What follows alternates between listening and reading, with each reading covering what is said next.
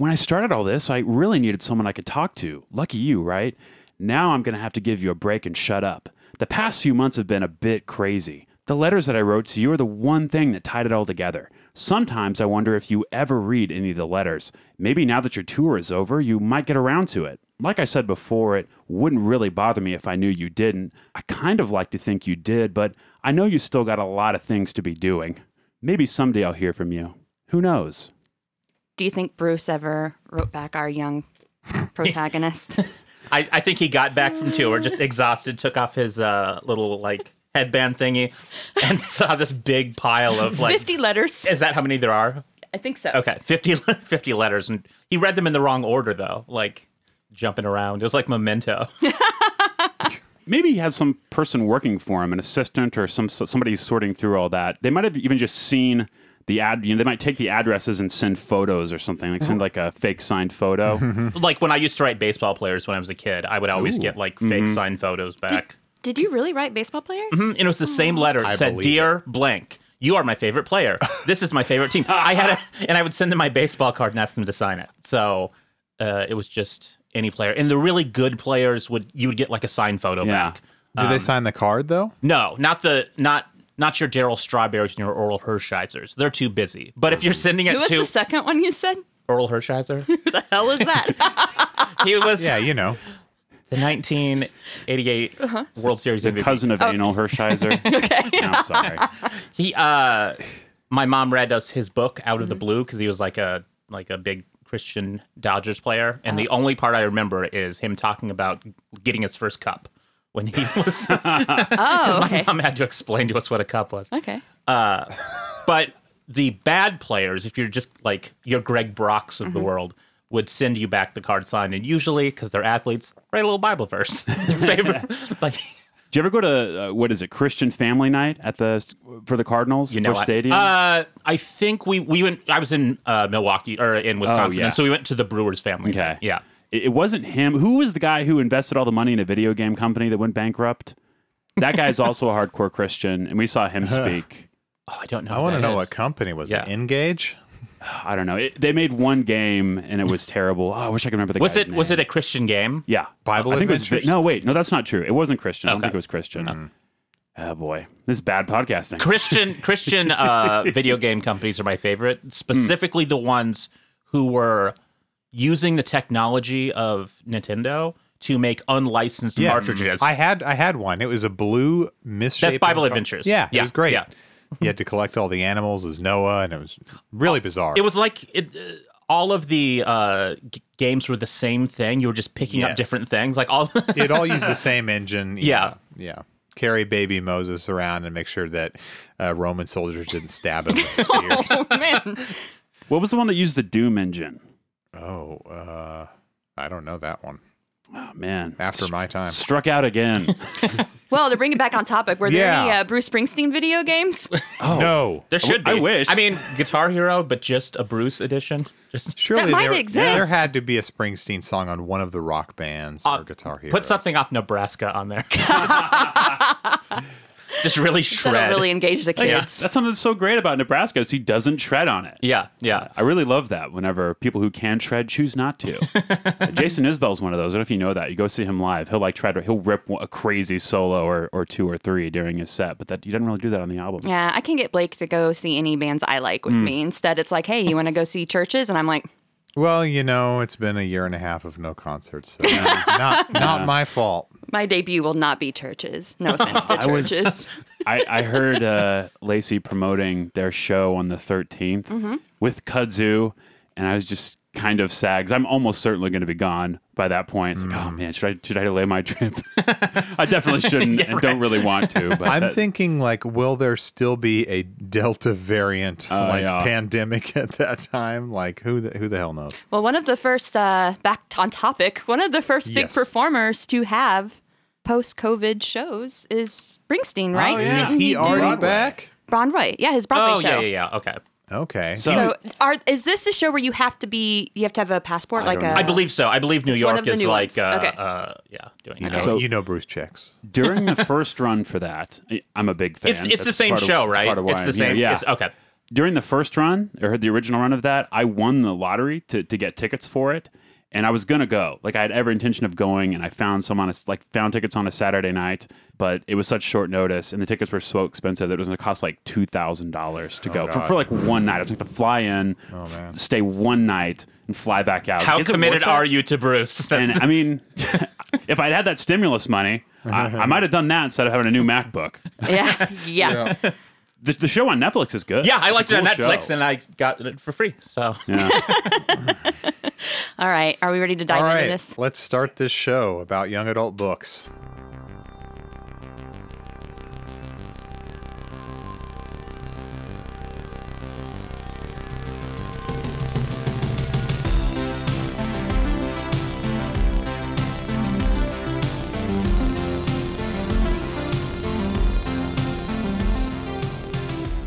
Hello, and welcome to another episode of Are You There, Pod? It's me, Jessica. it's me, Josh. And Josh, what do we do on this podcast? We rock 'em silly.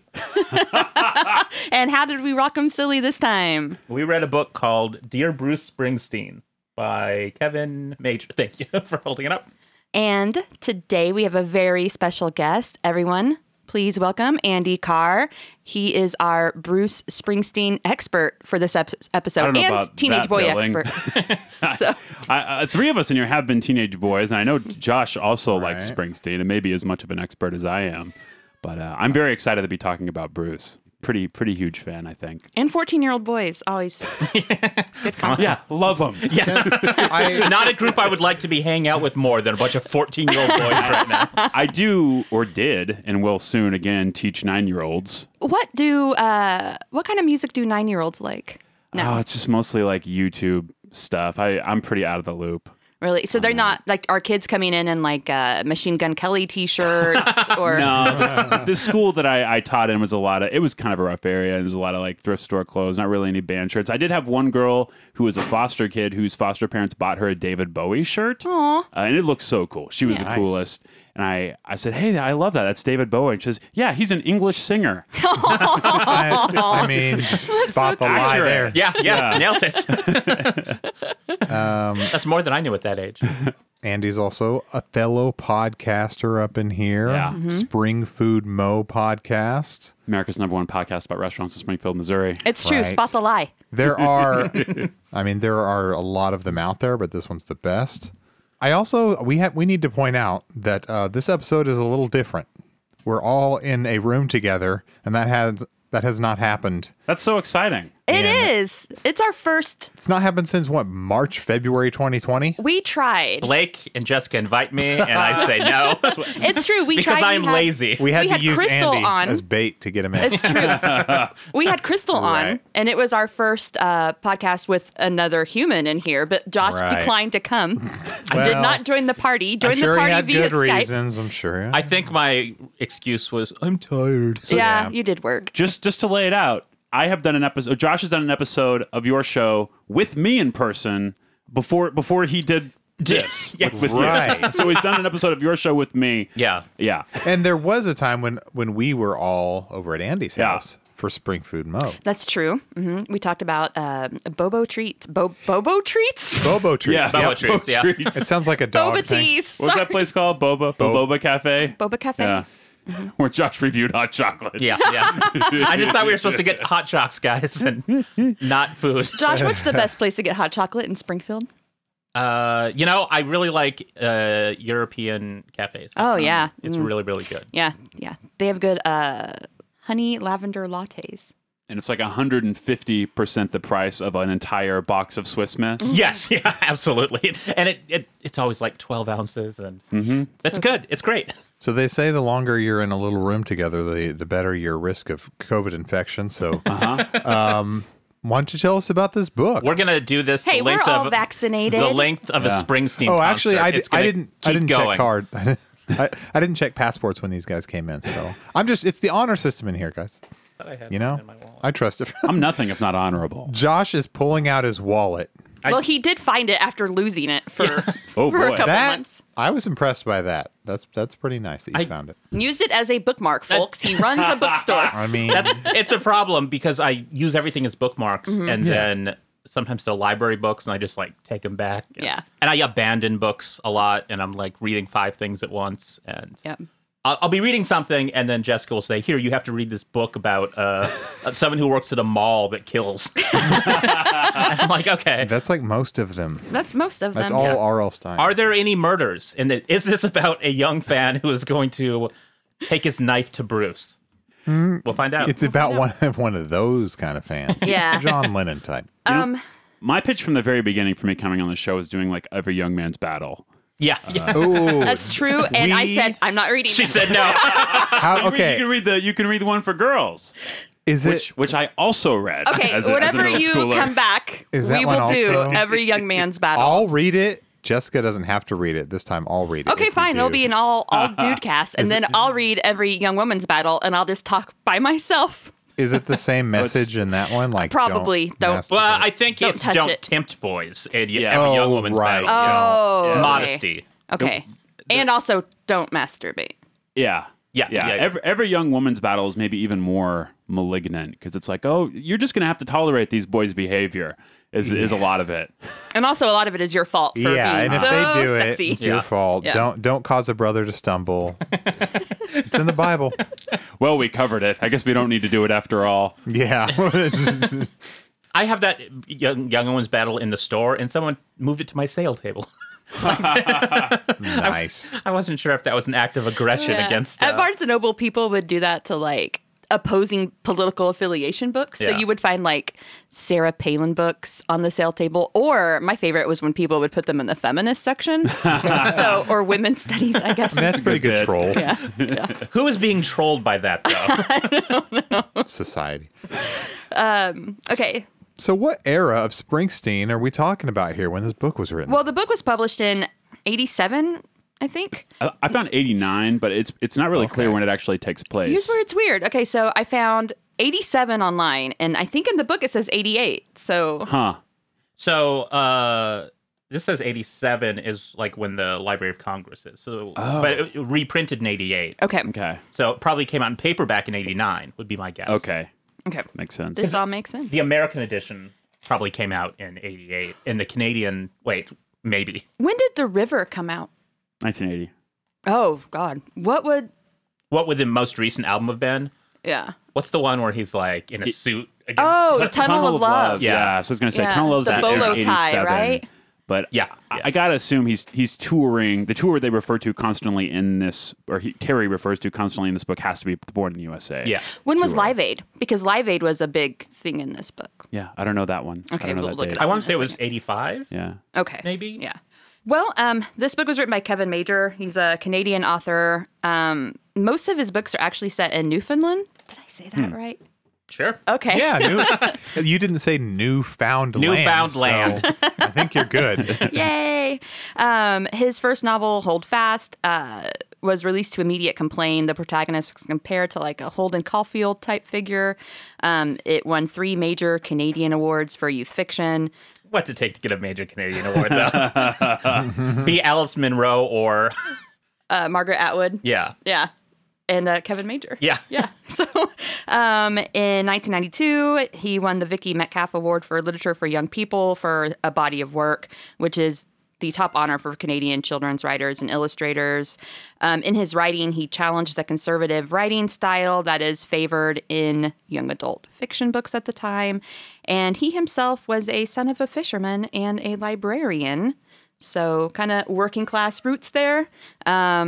And he was a teacher, and when teaching, he discovered that there were no books for young people that spoke to the Newfoundland experience. So that's why he started writing. That's it's very really niche, weird. right? Like, I think it's cool. Yeah. you're missing out. Hey, might as well. Wait, where does Anne of Green Gables live again? Prince Edward Island. Is that part of Newfoundland? Is it its own thing? Look, we're not going to look it up. Just keep going. Okay. He is still writing. His books now are mainly, I think, targeted towards adults. He writes a crime fiction series called the Sebastian Sinard crime fiction series. Maybe it's about teen killers. Maybe it is about teen mall killers in the teen mall I don't know. detective. It looks like he's doing kind of a Janet Ivanovich type gimmicky title thing. Like the most recent was called Two for the Tablelands. I don't know. So Also, when I was there's not a lot out there about the book, but a lot of people on Goodreads compared this to a book by Beverly Cleary, who wrote a book called Dear Mr. Henshaw in 1983. I might have read it when I was a kid, but it's also an epistolary novel. Is that why they're compared, just because of that? And also it's once again like a young male protagonist, and he's writing to his favorite author. Boys love to write letters. Is that what these books are doing? I guess. It's like Perks of Being a Wallflower uses the same convention. And I know it reminded me of Dracula. And actually, the difference is that the author does reply. So I think it's more of a conversation. It's not one-sided. But the young protagonist is dealing with the same things: school, his parents' divorce, and a neglectful father. So. Anyway, a lot of the same themes. Did Major start writing those crime novels because no one was speaking to the Newfoundland murder experience? Maybe we should write him and ask him. Okay. Dear Kevin Major. All right, so that's. How'd you discover this book? Good question. I think sometimes to find young adult books, I just type in cool book covers from the 80s. Yeah. And this popped up, and I was like, oh, God, I got to get this for Josh. Most of these are literally based on the cover. Okay. Like, that's what gets us into it. Or books I remember my sister having, like, when I was a kid, that kind of thing. Did she have this? No. This was, like I said, found by Googling cool cover art from the 80s. Yeah. It's pretty cool. It is cool cover art. Do you want to describe it, Josh? Yeah, so there's this kid.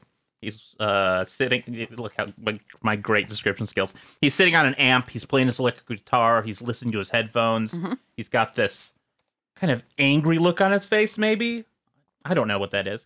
I don't think he looks angry. Okay. That's angst, Josh. He's got some records next to him in his little record place. He's got his ghetto blaster, as he will constantly call it. That's one of my notes. That has not aged well. Yeah. No. And then he has a series of pennants on the wall. One says, "The Boss!" ! One says, "Born to Rock," and it's turned upside down because... Rebel. Yeah. Mm-hmm. Okay. And they just got a picture of Bruce Yeah. singing. And then some other stuff around the walls, including one trophy and an acoustic guitar. That could be turned into a good show poster. Oh, yeah, totally. Yeah. Ghetto blaster. Do you think that's one of the things? I don't ever remember anyone calling a boombox a ghetto blaster when I was a kid. You think it's a thing, though, that he peppered throughout to make himself feel like he knew the language of the kids? Because he was in his 40s, I think, when he wrote I this thought book. maybe the character was doing that more than Kevin. I thought that a lot of the language was the character kind of writing or speaking in an affected way. Yeah. Speaking my favorite line or thing that he always talks about is like getting off on something. Yes. Getting off on this. Yeah. My note says use of the phrase "getting off on" hasn't aged well. See also ghetto blaster. Yeah, totally not. He gets off on a lot of things, guys. I feel like that was a rock and roll thing from back then, and the meaning of what it meant to get off just changed. Mm-hmm. There was a Christian band named the Dingees, I believe. I love the Dingees. And they had a song called Ghetto Blaster. Yeah. And that's where I had heard the term. Yeah, and it's on the cover. Their album's called Armageddon Massive, the cover is said Ghetto Blaster. Yeah. Yeah. Underrated album. Genuinely a good album. Yeah. I think what kind of music is that? Pop punk? It's maybe a little bit of ska inflected, but not many horns on it. Okay. Yeah. Does anybody remember that At the Drive-In EP with the boombox on it? It's iconic. Zavia? Yeah, that's a great one. Yeah. It's a cool cover. I remember seeing it, but I would not be able to tell you which EP it was. Via. Okay, thank you. Thank you. It's a good one. Okay. So this book is told in a series of letters, all one-sided, a one-sided collection of letters to Bruce Springsteen that a young boy starts writing, Terry. He starts writing to kind of grapple with some situations that he's facing. He is... Wow, it's gonna be hard to write because it is a novel of letters. He reveals himself through the letters, and you kind of get why he's writing the letters and all this stuff pretty quickly. I think. Yeah. And you know, it is just a kind of a form of therapy and finding himself as he's writing these, which he kind of starts admitting to, even though he keeps writing them, and they're almost daily. I feel like they kind of jump around April 5th, 11th, 21st, 25th. Some of them are right in a row, though. There's some long breaks in there, too. Yeah. But it's basically the end of a school year, a summer, and the beginning of the next school year. So it's just like just a little slice of that time, like a 6-month period, I guess, in this young man's life as he's dealing with, his parents are separated. He lives with his mother and sister. Yeah, I was going to say, like, he lives in a small town, says there's 15,000 people, and again, it's hard to tell whether it's the author or the character trying to frame it as basically the setting of a Bruce Springsteen song. Right, yeah. Yes, like, very much. It used to be better when the mill wasn't getting rid of people. Yeah. And I guess how we read that, right, is that's why he identifies so much with Springsteen, because he's singing about people like his family and a place where he lives. And his father loves Bruce Springsteen. Yeah, right, so right, much. right. In fact, I think It's the same reason I love Carmen now. exactly, right? Wait, I thought your dad didn't like music. No, he doesn't. Okay. But he played Carmen. That tracks. Yeah. Yeah. Terry's father is basically a Bruce Springsteen character, like in a song. Like he a bad Springsteen character. works in a small town, has dreams of Leaves his family. well Yeah. does leave his family, struggles with money and keeping a job and just the decaying of the American dream. Actually, I don't even know where this book is set. Is it set in Canada? I don't know. Dedicated really? the North American Canadian dream. I feel like setting matters a lot if you're going to talk about Bruce Springsteen. Well, I don't know if it's in Canada it's or Texas. America. I think it's in America. It's Texas? Texas. Yeah. Because he's able to hitchhike to go see his dad, and his dad is in some city in Texas. Callum? Isn't that right? Yeah, Callum, Texas. Was it Callum, Texas? Pretty sure. I wasn't for sure on that. I would say I'm like 85% sure he goes to like Callum is in Texas, and then it's close enough that he's able to hitchhike in like a day and a half or something. Yeah. I feel like it could be set anywhere, though, Yeah, honestly, because right. it is kind of vague. You got like Yeah, a it doesn't- watering hole. doesn't Like there's no matter. like geographical features. It's not like they're going to a beach, It's Nebraska, USA. I was going to say, Basically, yeah. if this were a movie, it would be set in Nebraska. It would be about a road trip to New Jersey, and there would be a Bruce concert at the end. I mean, there is a concert at the end. Nice. Yeah, yeah. Can't Yeah. wait. Yeah. Kind of. Kind of, yeah, kind of a concert. Of sorts. So we learn, there's just a very closeness with his father that's established right away, right? Like he's even named after his dad's a biker dude. He's even named after his dad's best friend, Terry, who died in a motorcycle accident. And legend has it that his dad was supposed to be going on a trip with Terry that night and didn't go. And anyway. What a weight to carry around. I think about that. Like one of my, it doesn't matter, but I have a friend who did that to one of their kids. I was like, oh man, I don't know if I'd want to. Yeah. Yeah. Yeah. So not only is I keep wanting to call Terry Kevin. Anyway, not only is Terry struggling with, his father being gone, his mother and his sister, but he also has a teacher who's very antagonistic. I believe, is it Mr. Jenkins? What's the... Yeah, because he calls him Jerkins. Yeah, that's right. Okay. That's good. I put rude math teacher. It's one of those teachers that I don't think a teacher that mean really exists. maybe, but I will say, at private Christian schools, I've had teachers that are close to this mean. you had a teacher that would say, you got a brain that's permanently unemployed. Yes, wrote that down. absolutely Yes. I do. I would say if I could make a composite of all of the bad teachers I had at Baptist schools I've been to, I could make that one teacher. Like Okay. the teacher that said, I'll visit you one day in prison, stuff like that. Like, you can't say that. I'm having a recovered memory here, but I did have a teacher that told a young girl, "Stupid is not attractive." Oh, I had a teacher who well, I would disagree. I know, right? Like, ever heard of a himbo?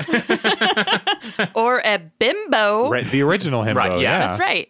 We're taking it back, though. We're taking it back for men. Reclaiming it. I had a teacher who would spray students in the face with a water bottle if they weren't paying attention. Could you get away with that in Really? your classroom? It depends on the strength of the spray. It's Yeah. just a This mist. is not a mist. This is not a Okay. mist. So I say kids want to be misted. Okay. That's the truth. It's like, do me. Right. It's like August because it's so hot and the air conditioning doesn't really Oh work. God. Blake, in this office, can you mist us every now and then just to keep us I'm gonna get those little misters like overhead. like you're waiting for a ride at Silver Dollar City? Exactly. Yeah. Amusement park misters. I will say, I went to Austin City Limits Fest, and one of the best parts of the festival, maybe better than seeing the Pixies, was standing in front of the misters they have set up, and you're just like rotating with them, and it was just amazing. And I think in the background, like Elvis Costello was playing, and I'm like, this is the best moment of my life. This mist while I hear Veronica playing. The best part of a lot of festivals is like the relief from being at the festival. Exactly. The best part of Bonnaroo for me was fucking leaving a day early, sleeping it off in a hotel room, and never going back. The desperation of fans in the front when the band brings out some water bottles and it's like spraying it. I will never forget, like right before the Pixies, we ran into Jason, who worked at the Outland, and he was there with his girlfriend at the time, and we had been staying in front of that stage all day, and he worked his way through the crowd and got everyone snow cones and brought them back, and we were just like, you're a hero. Hero, I never understand how, like, one year I was at Lollapalooza and Black Sabbath was playing, so there were, like, all the Sabbath people were there at open and they waited all day. How do you stand for 10 hours? It is literally so hot that you don't pee. You can't pee? You can't. You don't have to pee. Sweat out. You're sweating it out. Like I mean, because I stood there all day, like from Cat Power on. Like I was like, I'm not gonna not miss the Pixies. I'm gonna be right up front, and I was. Like Kim Deal was right there. It was amazing.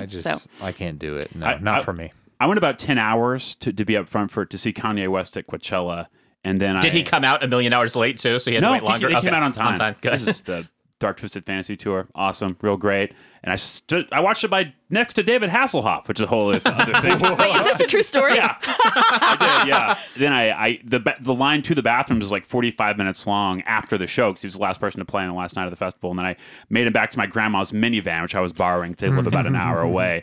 And then I peed in the back of that minivan into a bottle, and it was like an ounce after 10 hours. It's not a lot. Not a lot to get out there. Weird. Yeah. Anyway, dear Bruce Springsteen. Back to that. I just feel like a lot of people waiting have peed themselves. Yeah, those has to have happened. Those are the Black Sabbath well-hydrated fans covered in urine, or they have like those pee buddy. You things. just kind of go where you. I mean, it's a festival, right? People expect. That's what I'm saying. It's like I guarantee at Woodstock 2 in 1994.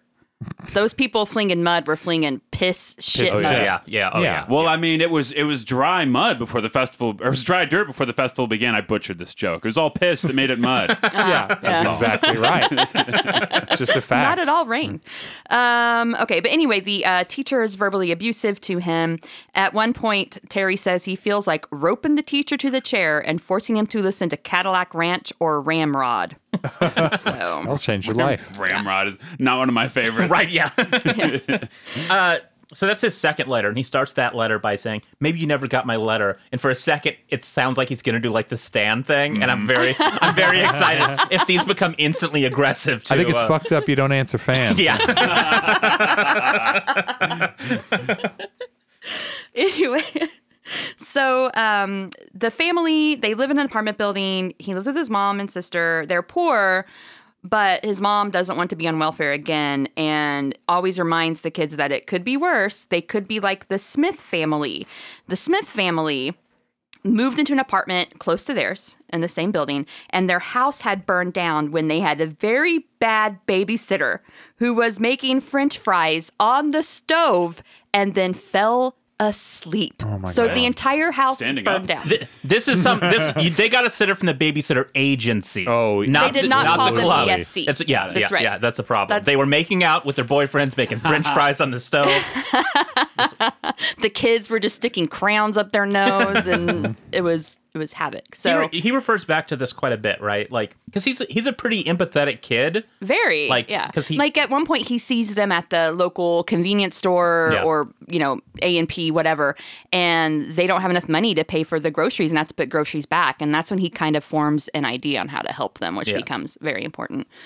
So anyway, at this point, his father's been gone for 6 months, and his parents, before that, though, have been fighting for a long time, and he thinks maybe his dad is dating someone else. Is not really sure, though.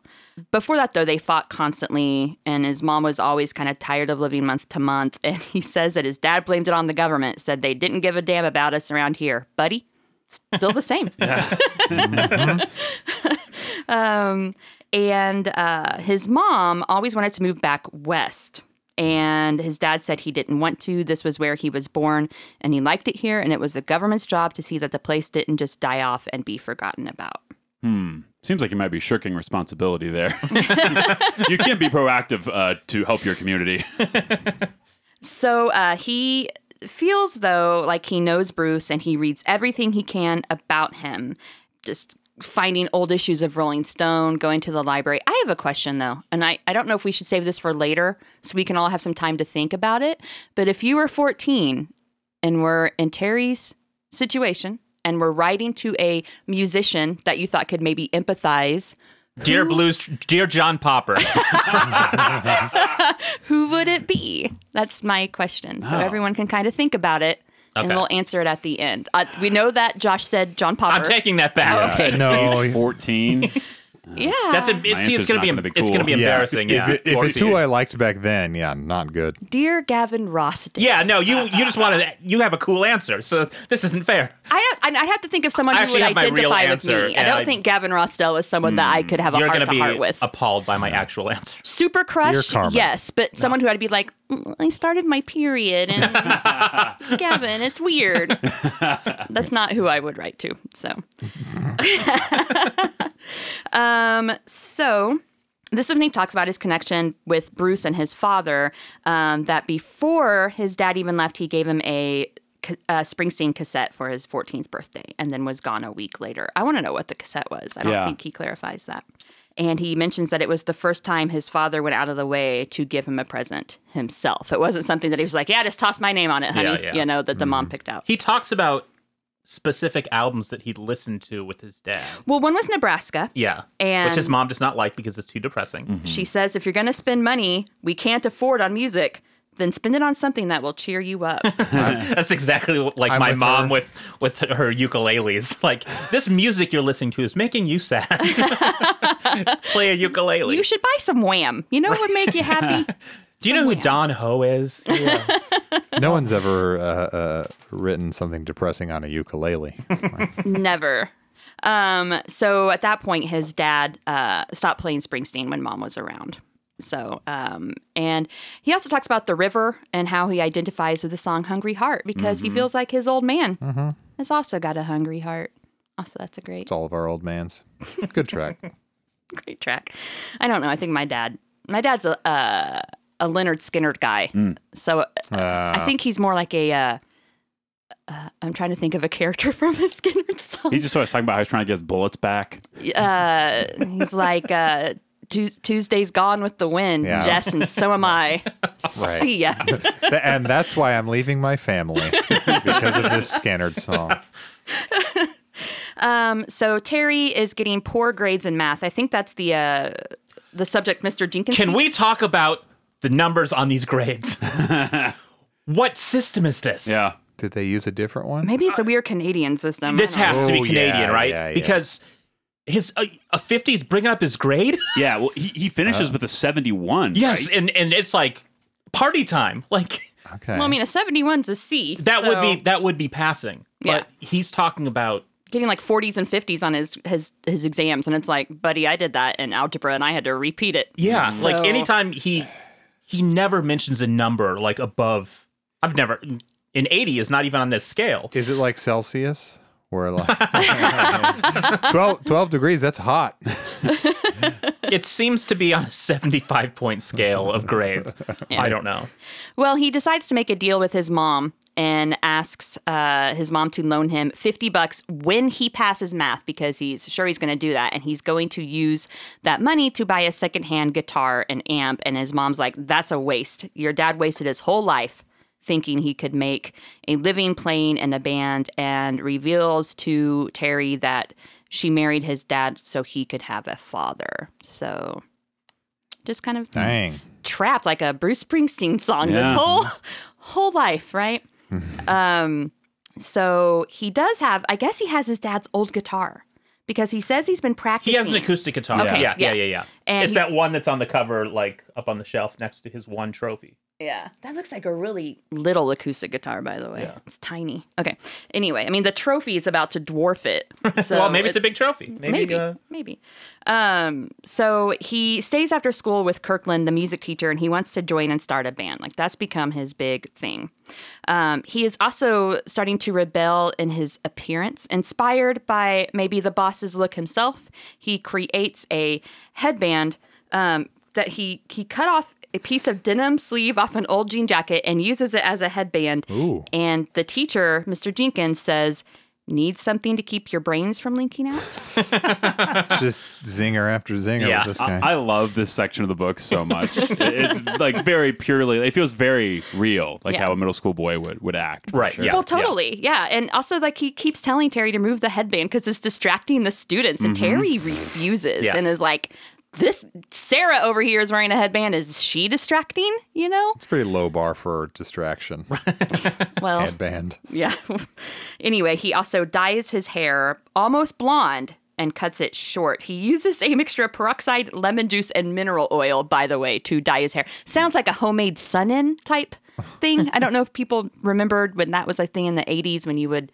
My sister would do this too. She would spray sun in her hair and then go lay out and bake in the sun. And it was supposed to lighten your hair it's naturally. It's going to look like he's been swimming in chlorine pools too long, basically. Mm-hmm. Yeah, I don't think this is going to look good. I mean, that's it on the cover, right? I mean, he doesn't look bad. Not on the cover, but I think in real life, it would be like when I tried to like dye my own hair. But it's literally like when you're a kid and you're trying to rebel a little bit and find your style. And I remember I stayed the night at a friend's house and she had manic panic and I put green streaks in my hair. By the way, did not bleach my hair. So I had like this mousy brown hair with weirdly tinted green streaks. Came home, my mom was just like, what the fuck ever. You have to go to school and have everyone make fun of you. I don't care. And they did. I got called Booger for a while.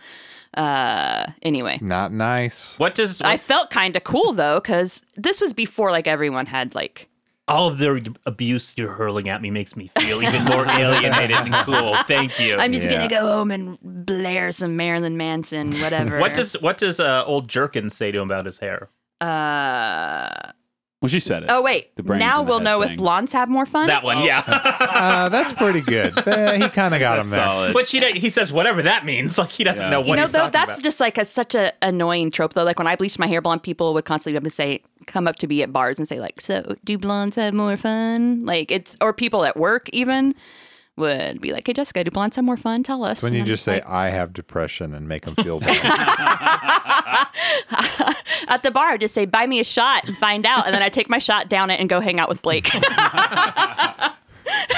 Sorry. Bye. At work, you can just say, we'll find out when we discuss this with the HR department. Ouch. He also has a crush on a young lady named Joanne. She'll come back in a way later. But instead of Joanne coming up and approaching him one day, it's a girl named Christy. Christy with a K. Mm-hmm. And she comes up to him and says, I like your hair. Hang in there. You got guts. Hang in there sounds a little bit. Yep. And she calls Terry and asks him to get burgers with her. And he just fumbles through it. They can't make their calendars come together. He just has no idea how to talk. He just gets tongue-tied and flustered. Sure, it's common, right? Have you guys ever had like a young lady call you and ask you out? Never. Completely smooth on my end. Never made a single mistake. My note said, she calls him with caps. No, that never happened to me. I mean, in my first fumblings with dating, and I'm doing air quotes, yeah, I was about that bad at it. Like, I didn't even know how to talk. So a little bit relatable. I remember only knowing the step of making the call. So I make the call, and they're like, wait, what now? What do I say? What's the goal here? What's the play now? Yeah. I just having no idea, and just talking for like 30 seconds and then hanging up. It's like, oh, okay, I guess this is the thing. Yeah. Right. And that's kind of the problem he has, right? Like he asks, it might be in a later phone call. Like, he asks her out, she says yes, and then he just hangs up right away, basically. Like, well, they talk about her dog, and he says, I don't like dogs. Is that when he says a dead slug could have done better? Girls, I can't handle. Right, yeah. So down on himself.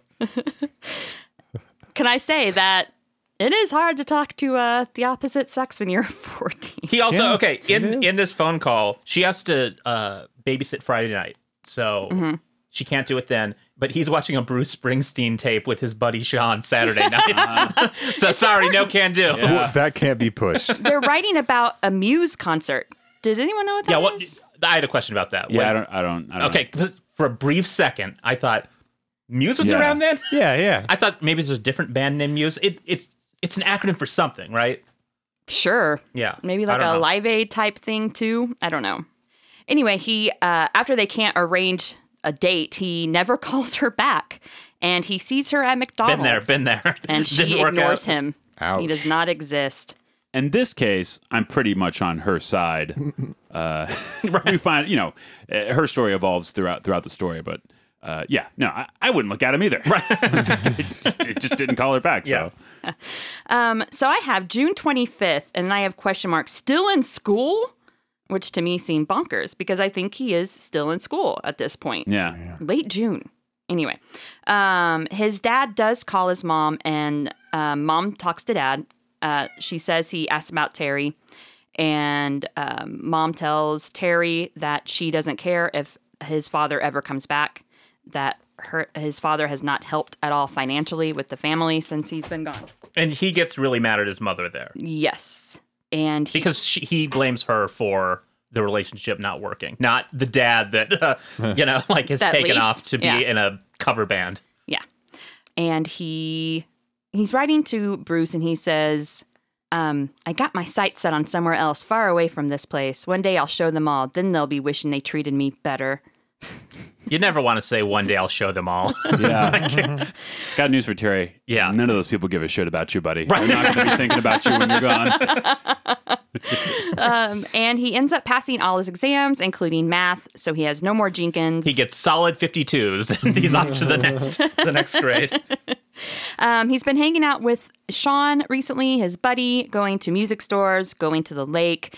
And when they're at the lake, they find where the older kids are hanging out, and they're all just kind of checking out girls. And this is the line we all talked about. I don't know if we are recording yet or not, but the guys are all watching these girls. They're sunning, they're... It seems like they're both peeking through bushes. I'm peeling some leaves apart here. And just staring at these girls. I just assume they have reflective sunglasses. I mean, that is the move as a middle school boy. It's like, I got to go get some sunglasses. Yeah. And so they're watching the girls, and there are flies that the girls keep swatting away. And Terry writes to Bruce, man, some flies get all the breaks. We could have stayed right where we were, staring at those girls. Like the old man used to say about the 20-minute workout girls that came on TV. If they didn't activate your hormones, nothing would. Oh, my God. If the 20-minute workout girls. If Denise Austin doesn't do it for you, forget it. Tammy Lee Webb doesn't get you excited. I wonder if Dad knows about pornography. I got a real surprise for you, Dad. I feel like in a lot of stuff from that era, like maybe movies and stuff, people seem to be incredibly horny for workout tapes. I will say this thing. I was at the downtown branch of the library once, and so a bunch of people just use the computers. And I was talking to one of the librarians, and we turned around, and there was one of the patrons was just watching yoga videos, but like it wasn't pornography, but it was as close as they could. And she was just like, well, we can't do anything about this. Yeah. Like as a librarian, that's very common when people will go right up to the line and force us to be like, technically, we cannot stop them. Yeah. That's where they like to... You're not doing Adrian's workout with her right now, but you're just intently watching her, her do it. I wonder if the workout video thing was because it was new. Like it was a novelty seeing, a woman dressed that way on TV. Mm-hmm. And porn videos weren't as readily available. So and it's they were the next best thing. Probably expensive. Yeah. Like I remember turning 18, and one of your rites of passage obviously is going to the porn store.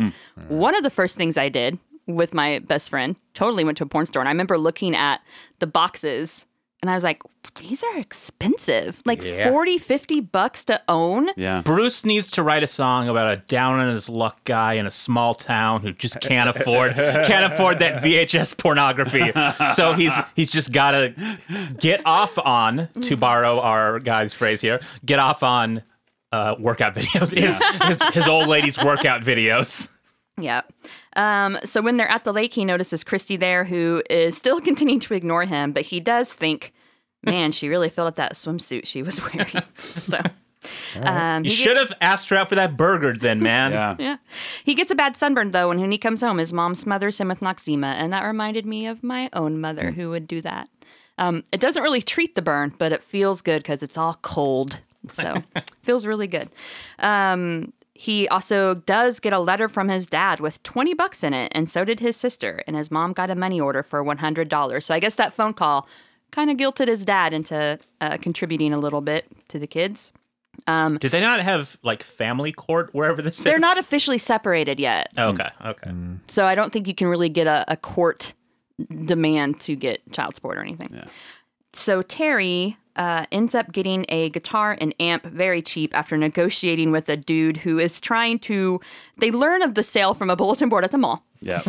The guy is Grab obviously one of those trying. little numbers that are cut off. The guy is obviously trying to move because I think they go to his apartment and it's basically empty, and they take advantage of this person's desperation. I think it seems like it almost does it on accident. Like he isn't necessarily trying to take advantage of this dude, but he just finds himself doing. He kind of realizes after the fact that this guy wants to get rid of this thing. Yeah. I think he originally wanted $125, and they talk him down to $85. What do they first? And some tapes. And six or seven tapes. Once Terry is not going to listen to anymore. I want to know what those are. Right. Yeah. Did they say what kind of guitar and amp? No brand. It's just Come on. It's just described as being not the best. Okay, so like a Sears. Yeah. Probably. It was very valuable now. Yeah. What is it? He gave out like John Cougar tapes, like all the Bruce maybe. liked Yeah. stuff. Yeah. Like, This isn't doing it. here's some little pink houses for you. I don't know the name of that. Is it called? I don't know. Yeah, I don't know. What was his original offer? Isn't it like $45? How much did he have? He had 40. I think he has 65 saved, maybe. Maybe that's what it is. Because the friend had he to says, loan I want him. 120. How about 65? Yeah, and the friend ends up loaning him $20 or something like that. So, because his mom is not happy, number one, about the purchase, and two, about owing his friend money. But it's less about the money, I think, than I have another deadbeat man trying to be in a band in my family. So Terry and Sean, they rock out together, and inspired Seems by... like it'd be terrible. Just these two. Doesn't Sean play bass? Is that his thing? Mm-hmm. Yeah.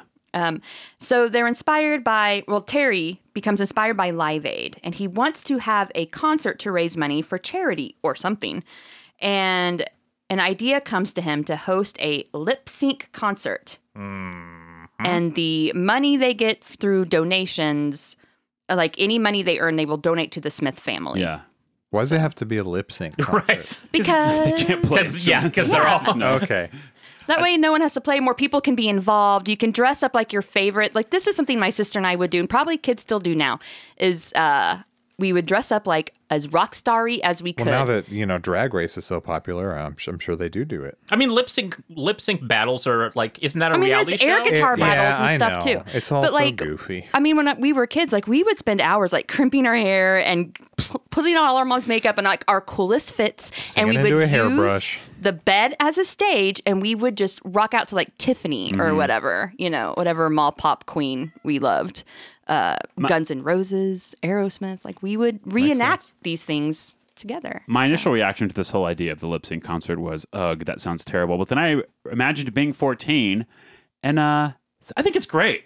Especially like how they organize. Well, we aren't to that point yet, but like, it's 10 songs. Like, it's 10 songs. At the most, it's going to be like a 35-minute thing. I think it's the perfect length. I think they did it really well. That's not too bad. I think they're good They event didn't let planners. everyone in. They sitting there like as the like American Idol judges as someone comes And you in don't and have does to Madonna. have talent. Like, this is not something that will haunt you later because you can't sing or something. You know what I mean? Like, you just get up there and pretend Or that because you your can sing. 14-year-old boy lyrics are out in the world. Yeah. That too. It's not original work. Horrifying. Did your schools have like the one or two bands like in 7th grade, 8th grade that had gotten together and played the talent show? Yes, absolutely. We had a band that played at a high school dance, and it was maybe the only one I went to. They were called Disassociation. And This association? that was the name of the band. Were they I think. students? Yes. It was a student They were band. the association cover band. And they played, and they got in trouble for So they got in trouble, though, because a mosh pit started. And by a mosh pit, I mean like 10 kids pushing each other. By the lunch tables, that kind of thing. I had one of my friends in junior high. He and a few of his friends played Smells Like Teen Spirit, the junior high talent show. Mm-hmm. Obviously, that was the song. And like 3 girls got up and started like moshing with each other. And so they put a stop to that really quickly. And that was just like too much. But yeah, we never had a local band play a dance again after 10 kids moshed. So yeah, we didn't have a local band, but we had the Mighty Mighty Bosstones played, like in Clueless. Oh, that's cool. Cool school, cool, man. Yeah. So Mom is starting to date a guy. His name is Nick. Brings Nick to dinner. And I get our guy is really chill about this, right? And he's fine with it. Very chill. Basically, Terry throws a fit, runs to his room, yells, "We hate Nick. Nick is ugly." Just classic. Just is just so frustrated and tells Springsteen in his letter, "There's no one I can talk to about this. That's why you're getting these crappy letters." Thanks, kid. Yeah. I thought you were a fan. I didn't. So he's struggling with depression, with Mom dating, with Dad being gone, and he says it's with a sister who has Duran Duran pictures on her wall. What a poser! Yeah. Not only does she have pictures of Bruce, but she has pictures of sparkly dressed Duran Duran on her wall. I like when he says to him, "She doesn't even know that you're the boss." Oh, wow. He says of being depressed, it's a big decision to get out of bed. And it's like, yeah, I understand that feeling when I was a kid. His mom ends up giving him the money to pay Sean back. And when he goes to take money to Sean is hanging out with a girl named Tanya, who is good friends with Christy. And Tanya says, hey, you know what? Christy still likes you, buddy. You need to call her. So he calls Christy. He asks her to a movie. It's a double date, and Christy agrees. So cut to... I louse up my date with Christy.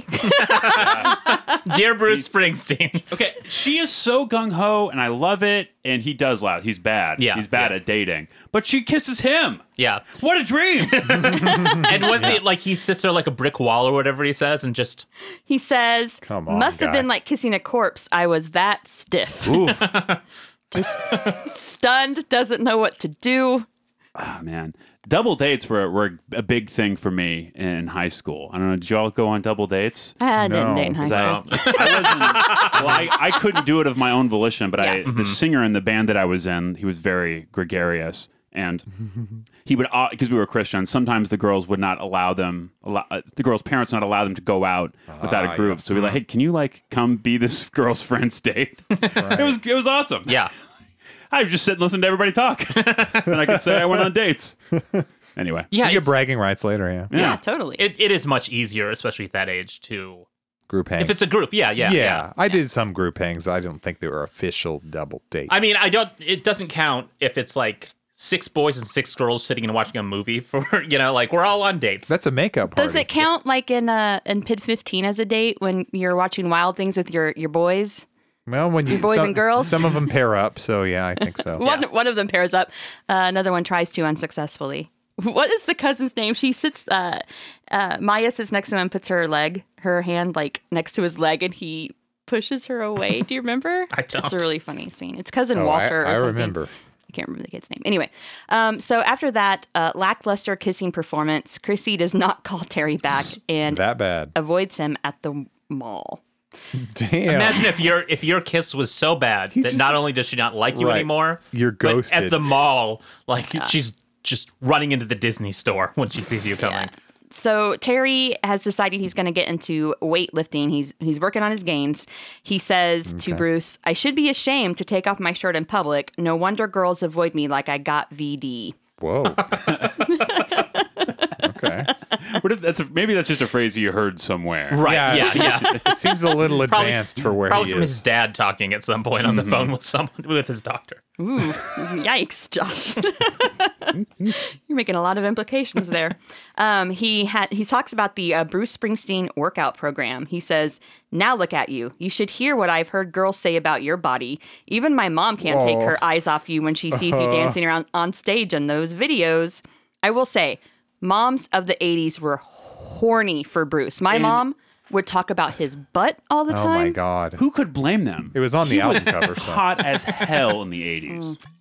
What's the Springsteen workout? Is it sliding on your knees across the stage, and then at the end of the slide you kiss your saxophonist on the mouth? Yes. Yep. Okay, that's a pretty good workout. You have to do the full thing where you jump your body up to do it. It takes a lot of skill and a lot of energy. Yeah. Yeah. He's working his ass off. So Sean is spending a lot of time with Tanya, and Terry feels like he's now more into the guitar and event planning than Sean is. Sean's busy showing off his hickeys. Yeah. Yeah. And Sean is so horny. Pretty much his two character qualities is he plays bass sometimes, has money to loan Sean. Right, you can loan money, yeah. He does that twice. Yeah. And he's very horny. Yes. Hornier than Sean. But Terry does compare his own horniness level to Sean's at one point in the book. He's like, no, Sean's just on another level. Right, yeah. I am normal 14-year-old boy where it is out of control, but not like this. I'm feeling normal again after being around this guy. Yeah. So Terry is so into event planning that he's even gone to the Smiths' house to ask if they would mind being the recipients of charity of any money that they raise from this lip sync concert that they're planning. So now the Smiths' situation is that they're waiting for the insurance to work out what their settlement's going to be. I think that's in there, right? Yeah. So this is just to help them get by. I'm surprised they have insurance. Yeah. Well, it's probably one of those things where they had to have it. We'll have to send Kevin Major. Is it Major? Major. Yeah. I almost said Kevin Minor. To send Kevin Major a letter to ask him about the family's insurance situation. Just really get into the nitty-gritty details of the story. Yeah, we need to know. I mean, maybe the insurance never paid out. I mean, they're always trying to find loopholes. They're probably like, sorry, your babysitter did it. We ain't paying you. So I wrote about... Okay, so in this letter, Terry really has the summertime blues. And he is working on a song. Does anyone want to read the lyrics to the song? Oh, yeah, I like this part. Oh, yeah. All right, here we go. Summer's heat driving me crazy, driving me down, not getting me through. Fire's burning in and out of me. I can't escape. I need to talk to you. Come on, girl. I got to talk to you. Do you say root or route? Is it rhyming with anything? No. If they're Canadian, I think they say root. Yeah. I need a route, a long, cool tunnel, a one-way ticket to the promised land. I need a reason to make things happen. I need a reason just to make some plans. It's not bad. It's all right. Come on, girl. I need to talk to you. Yeah, come on, Rhonda. I got to talk to you. Wait, Rhonda. Where'd Rhonda come from? I don't know. She's just everyone's favorite rock girl. Yeah. I think it's a stand-in for, who's this? It's Christy at this point, right? Yeah. Christy. Yeah. I guess Rhonda's it's not a better name than Christy, but might fit better phonetically for the song. It's just one of those kind of names that you would hear in a Springsteen. It's like, come on, Rhonda. And he even says later, like in the letter, I don't even know who Rhonda is. Yeah. Rhonda Lita?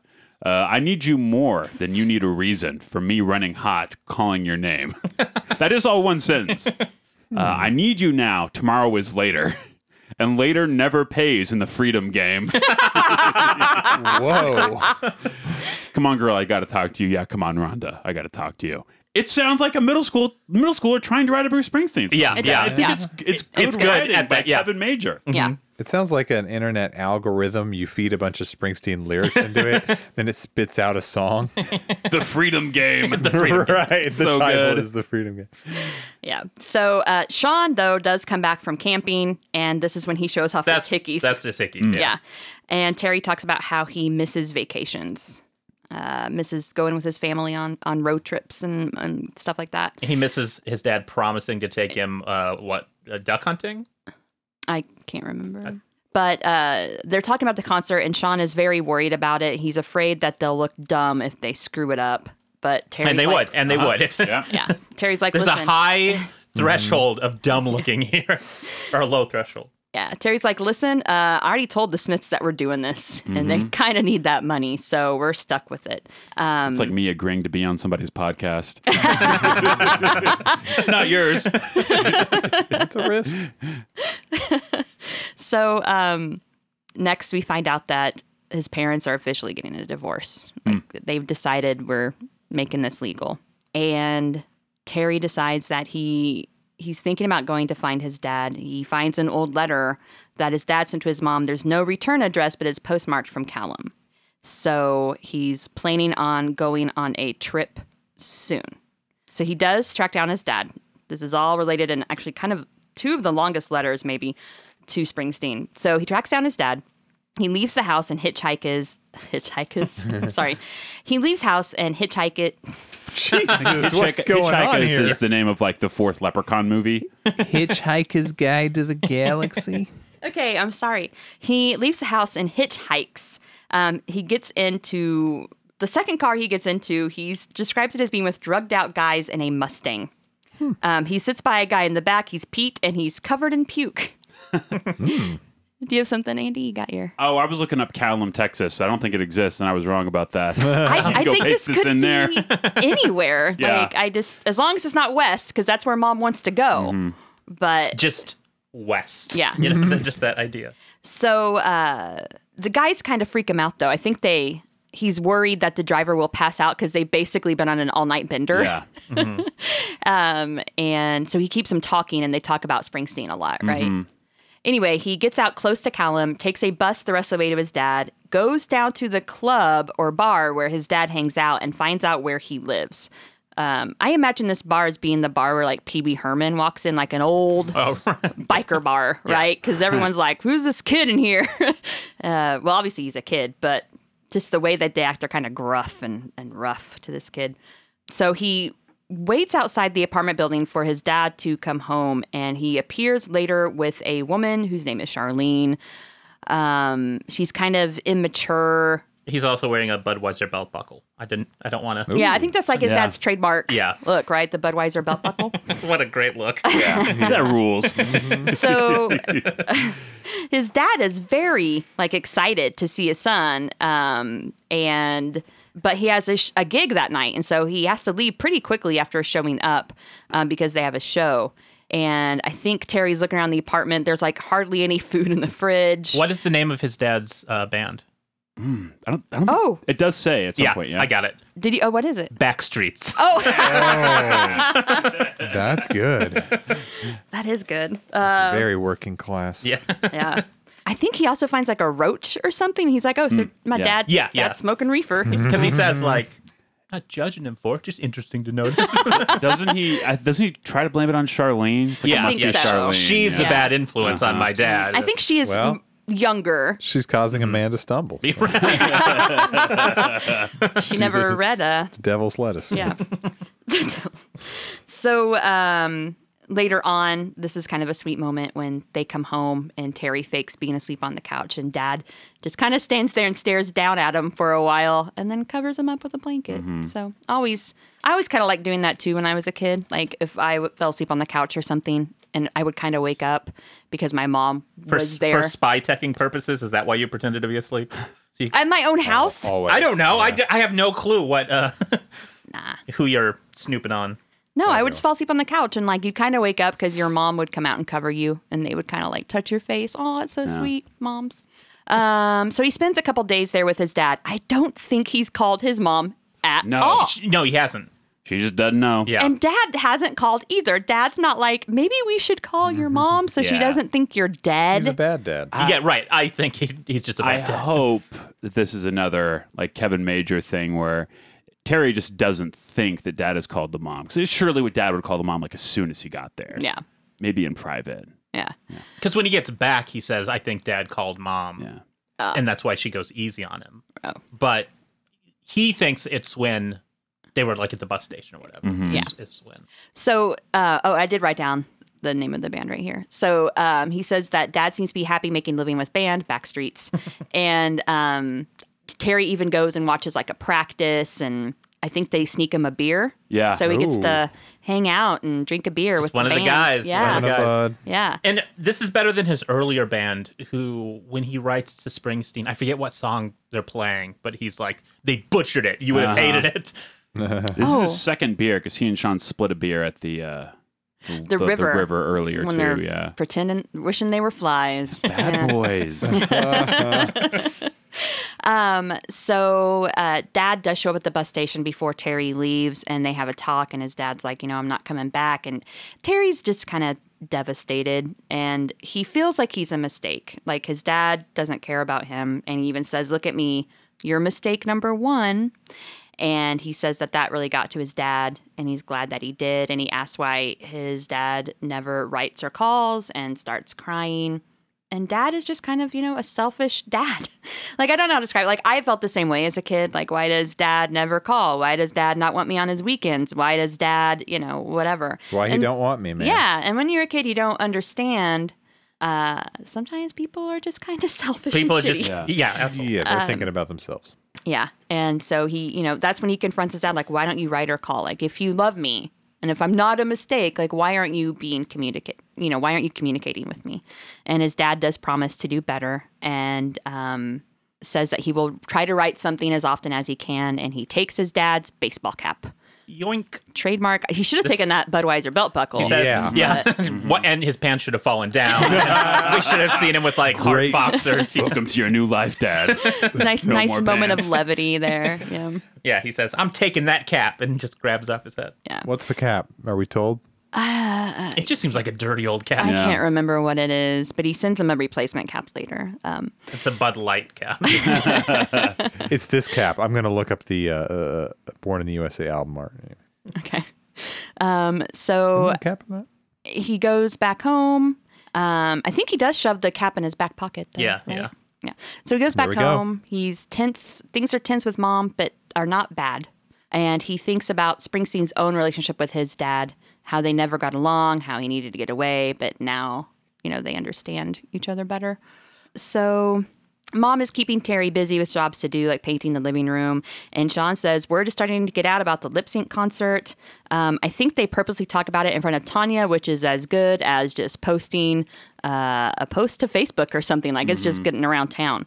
And people are telling, them that they want to do it. In fact, girls keep calling Terry that they went on the event. They get 6 calls from Madonna's, 3 from Cyndi Lauper's, a heart call, and Pointer Sisters. So... Which is it's cool. Bruce wrote some music for the Pointer Sisters. Anyway, I think it's interesting that Sean is 2-timing Tanya. My notes say Horn Dog Sean is 2-timing Tanya, and they're just still together. Well, was his 2-timing just on vacation? Yeah. I mean, did it count if you're on vacation? Did they establish rules before he left? No. If you arrive back with hickeys, it counts. Maybe he didn't see Tanya for like a week. Right, there were slugs in the lake. These are leeches. A lamprey got on me. Yeah, I think he comes back. He just pretends like he's still gone for a week. That has to be the play. Yeah. If you come back with... Sean is experienced. He knows how to do this. Not experienced enough to say, hey, no hickeys, babe. Right. But you got to get those hickeys. Yeah. Maybe his mom told him to put toothpaste on him like my mom did for my sister. That can't possibly work, can it? No. Just makes them sting. Like that's what toothpaste does to your skin. It just makes them hurt more. Yeah. Or my friend that went to the Walgreens makeup counter and says, what do you have that can cover this? Do you have hickey makeup, like specific hickey makeup? Not to brag, but I got a few. So guys are even starting to call the house. The phone is just ringing off the hook, and he tells Mom about his plans since the phone is constantly going off. And but he's also very nervous about it. And his mom says, hey, you know what? Don't worry about yourself, but about the people that you're trying to help. So good advice from Mom. Yeah. His dad does finally write a letter. The band is doing great. And Terry does send a reply and sends Dad a new hat with Rock On it. So, Rock On. All right. They're a touring cover band. I mean, it's a good gig if you can get it. Yeah. I just picture him seeing the hat, looking at it and being like... It's like when my mom sends me a shirt that has like a cat on it, like playing with... what goes on Christmas trees? Christmas lights, and wearing like a little Christmas hat. I'm like, I can wear this around the house when no one's around. But Right. I'm not wearing this out of the house. So school is starting again, September 2nd. He's getting along better with his mom, and he even tells his mom that he doesn't mind if Nick comes around. So that's a good concession to make. Oh there. yeah, we've missed some Nick material because he does hang out with Nick some. They go. That's coming up soon. Oh, it's coming up. Okay. And he asks Mom if Nick and his mom are going to get married, and she says not if it's going to break up the family. That's awfully presumptuous. I was like, wow. They've been dating for like what, moved a couple months? quick, and he's barely come to the house. Yeah. And he writes to Bruce that I guess it says a lot if she's willing to put me first, which is true. Some moms wouldn't do that. Nope. Or dads. So anyway, the concert is approved, and they can even use the school auditorium for the practice sessions and the concert, and auditions are coming up. Christy is coming up and talking to Terry again, but he can't figure out if she actually likes him or if she wants to be on his good side so she and her friends can do Heart at the lip sync concert. Yeah. Ooh. And he just keeps saying stuff like, I don't understand females. But he's thinking about Joanne, a girl he's had a crush on for a while. And Nick is also coming around more often. So Sean and Terry decide they're going to do Dancing in the Dark, for the lip sync concert. Fine. They pick it because it's not too long, it has a beat the audience can move to, and they want to act off the video. Plus, Terry writes, I really get off on the part in the video where you pull up the girl from the audience and start to dance with her. At the time when this was written, we didn't know that girl was Courtney Cox. Right. Yeah. So if this were written now, he would have said, I really got off on Courtney Cox dancing with you in that video. Yeah. So, but he's also worried about freezing up on stage. I mean, it is big shoes to fill. He's, emulating his idol. Yeah. So Right. scary. Bruce didn't play that song for a long time. Like after the Born in the USA tour, he stopped playing it for a long time and reintegrated into the set list like in the 2000s. Oh, really? And one of the shows I saw, he closed the set with that. It was really great. It was really good. Pull anyone up on stage to dance No, with he him? didn't. Were you at the show in Kansas City when he played that, but they had turned the lights on because it was Yes. after? Yeah. Yeah. So they're playing Dancing in the Dark without the lights on. Oh, They great. did that a few times during the set where they turned all the house lights on so you could see everybody. It was like, yeah. Oh, is that what they were doing? Yeah. Okay. Yeah. That was the River tour. Was it? Yeah. Okay. We played that. I don't know. We could talk about the Bruce shows I went to. They're incredible. Everybody should go. Yeah, Even if you don't he's like great. him, you should go He's see great. him. Yeah. We may have gone to a different show, Josh. but Okay. We can figure it out later. Yeah. So they do have auditions. 24 acts show up, and they have to cut it down to 8 because they're only going to have 10 spots. So 8 will be for all the other people. 1 is for him and Sean, and the other one is for Kirkland, their teacher. music teacher, who's going to do Michael Jackson. So they end up picking their top picks are like the kids who do ZZ Top, Beatles, and Cyndi Lauper. This is when he starts hanging out with Nick. He goes canoeing with Nick. So Do you have the description of what his band is going to be? Because I only have, it's him, Sean. I think there's someone else. He says, we'll get a big guy to do Clarence. Yeah, there's a big guy to do Clarence. And they can use their imagination for the rest of the guys. Yeah. Yep. So do they have a fourth person? Do they have a drummer? Do they have Max Weinberg? Why do you need a wine? I mean, it's a lip sync thing. The only thing people care about are the front people. Yeah, no one cares about the drummer. No one cares about an air drummer. People love an air drummer, I thought. Do you know what still haunts me to this day is there was a sketch on Conan. I think it was called Max on Max or something where it looked like yeah. Max Weinberg Yeah. was. That's pretty rough. Anyone know what I'm talking about? I remember. And they would play it constantly. I used to watch Conan a lot. I used to too, but they would play it constantly. It looked like they would just flash back to it on random episodes, and I was like, Weinberg "No, was quit having sex with himself. Max Weinberg, yes. Oh, yeah, okay. Missionary style. Yeah. And he's talking seductively to himself. The first time I saw Bruce was in 2008, and Jay Weinberg played half the set, which sucked. Okay. It didn't suck. It was great. It was still great. But then Max played the whole show on the River tour 8 years later. Nobody cares about this, I guess. So Why would he only do half the set? they were training him to replace Max, but I guess Max decided that he was just going to be back in it full time. Bruce is slowly taking the children of all of the members of his band and replacing. It's Clarence's cousin plays. Oh, is it? Or no, nephew plays sax now. Okay. Yeah. Bruce gets older and the band members stay the same age. type of thing. Yeah. So let's see. Just want to talk about Bruce. Sorry, everyone. Bonus app.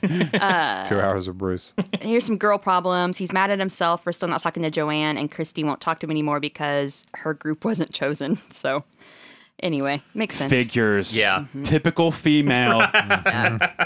So he hasn't heard from his dad in 3 weeks. So dad must be really busy.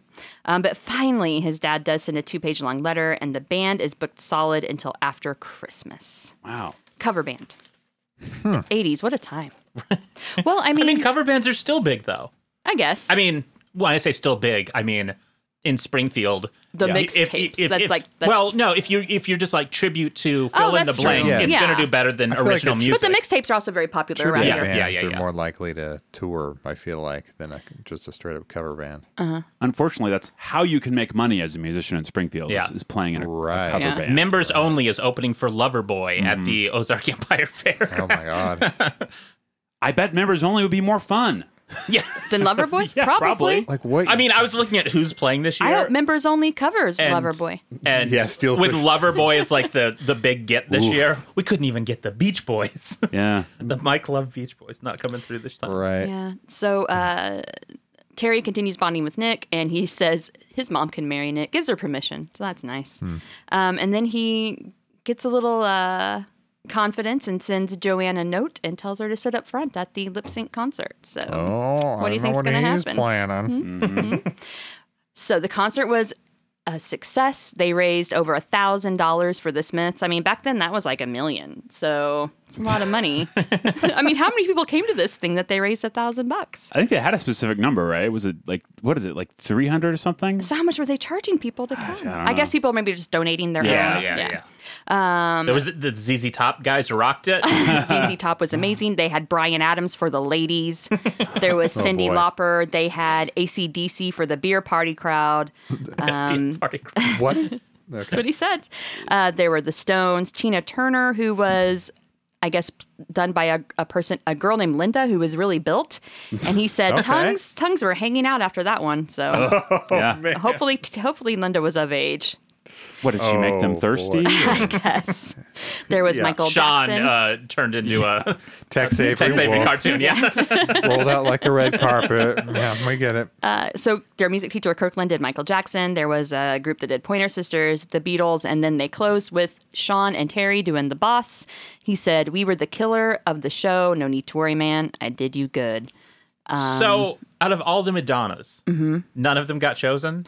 I guess there were no Madonnas. I didn't see Hart listed here either. Yeah. So. Well, Hart specifically, he mentioned, because that was Christy, Christy, right? yeah. Do you think Christy would have gotten in even if she was good? Do you think he'd have let her in there?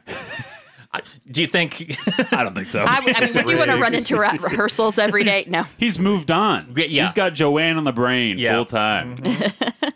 So at the point in the song when he says, "Hey, baby," he waves Joanne up on the stage to be his Courtney Cox. And he writes to Bruce, "Thanks, man, for putting that bit in the video. You might have really started something between us." So she just goes along with it. Yeah, wouldn't you? I'd be like, fuck no, I ain't getting out of my chair. Not doing that. Luckily, she's an extruert, so... Okay, well, that's different.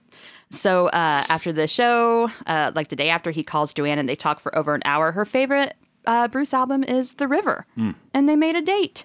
And basically, he just needed to meet a girl who also liked Bruce. Right. Like that's all he needs. So, Nick and his mom are officially getting married, and he writes his dad and tells him about the wedding, and his dad replied quickly, and he tells Bruce that there was personal stuff in the letter that really got to me, stuff that I wouldn't tell anyone, not even you. I never figured the old man cared that much about me, so thought that was very sweet. And then he just kind of wraps up, and he's like, "Hey, maybe I'll never hear from you, maybe not, but, now that things are kind of going better for me, and I figured some stuff out, and I've gained some confidence, and my relationships are patched up with mom and dad for the time being, and I got a girl. I don't need you, Bruce Springsteen." He does go on a date with Joanne, right? And it talks a little bit about that. And he tells her about all the stuff going on with his parents, which is really significant. Like now he has another person to talk to. Yes. She seems receptive, and I think she tells him about some stuff going on with her. Yeah. And I feel like since he's now got, I feel like Springsteen is kind of like a surrogate father. And so now that he does have communication open with his dad, that he can talk to him about those kind of things. So. Don't need you anymore, Bruce. Two last things from the final letter. Or not the final letter, but when he's telling you about the show. He does end up by saying, "P.S. I just remembered tonight's the last night of your tour. Rock 'em silly." Rock 'em silly. Which I really liked. And then he also says, he's talking about him dancing with Joanne, and he says, "I heard you pulled your wife on stage for a real long kiss. Nice work. I can't compete with that." Nice work, man. Edson talked about Nick, the new dad. I think he kind of sucks. Like, he seems like a total square, and it seems like mom is overcorrecting to me. I feel like maybe she needed. This is just me, a man, giving her this fictional mom advice. You know, Knows what she needs. I feel like she should have dated a little more. Maybe found somebody in the middle of Nick and the former dad. You know, somebody who parties a little bit, keep it under control. Somebody like me, mom. Moms, hello. Now, he does. We can talk about the sign-offs. Yes. He does do a different sign-off for almost every letter. He repeats one. Anybody want to take a guess which one he repeats? Rock'em silly. No, that's not a sign-off, unfortunately. that's just a postscript. Oh, it's a good sign up. It's the most boring. It's the most boring one. It's just talk to you later. He says that one twice. There's also some where he doesn't have one, which is significant because like the letters where he's really at his lowest don't have a sign-off. And I like that. It's a really nice touch. Yeah. My favorite sign-off is when he's like, Lilas. Sorry, so sloppy. Yeah, I did do every single one of them. I'm going to do them very fast. No, Okay, just go through them. Go through them. Yours truly, take it easy, cutting loose, signing off for now. I better go see a Dream On, right? Then we have our first none. Rave on, stay cool, loving it. He says stay cool twice. Never mind. Oh. Stay cool, hanging up for now. I'll sleep on it, right? Man, real fine. Wake up, the letter is over. I like that one a lot. That one's good. Was that one when he was sad? I think he's talking about personal stuff. Yeah, and there's it's like, nothing the letter's exciting over. happening. I mean it. It is. That was in reference to something at the end of. So long from the stratosphere. I'm on fire, and then in parentheses, but hell, it ain't funny. Fingers crossed. This next one's after he gets the guitar, signing off and plugging in. Yeah, that was my favorite one. Nice. No sweat. You're right. Okay. Up in the air again. Wish me luck. Parentheses. I'm sure I'll need it. Forget it. Real good. That's all I guess I got to say. Hot off the pin of, and then no comma, then his name. I like that one didn't have a comma. Okay. Hot off the pin of Terry. Your friend, the concert promoter. Another one with none. That's all. Wish me luck. Take it easy. Oh, he repeated that one too. I'm sorry. That was the long hitchhiking one ends with take it easy, a repeat, which at the time I was like, is that significant that he repeats the first one there? Probably not. That's it. Good night. Keep it cool. Right? Right. Sounds good to me. More decisions. Forget I said that. Talk to you later. So long. None. What else is new? Same to you. And I'm smiling too now. Wicked.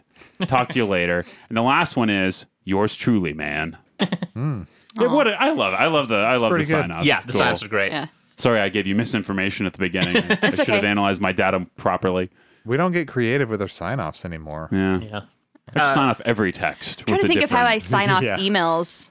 They're I'm always just boring. like, let me know if you need anything, Yeah. Jessica. Like work Thanks. emails. Yeah, thanks. I'll tell you something really cute. My dad emails a lot still, and he signs his emails to my brother and me YD for your dad. Just capital Y, capital D. That is cute. It's, you know, he It's a cute he dad thinks it's really thing. cool. Yeah. You know what I do love? I do Dads. love. I'm not on Facebook anymore, but when I was, my favorite person, and this is very common for older people who are on Facebook, but was my great Aunt Betty, who was 89 years old and had a frickin' Facebook.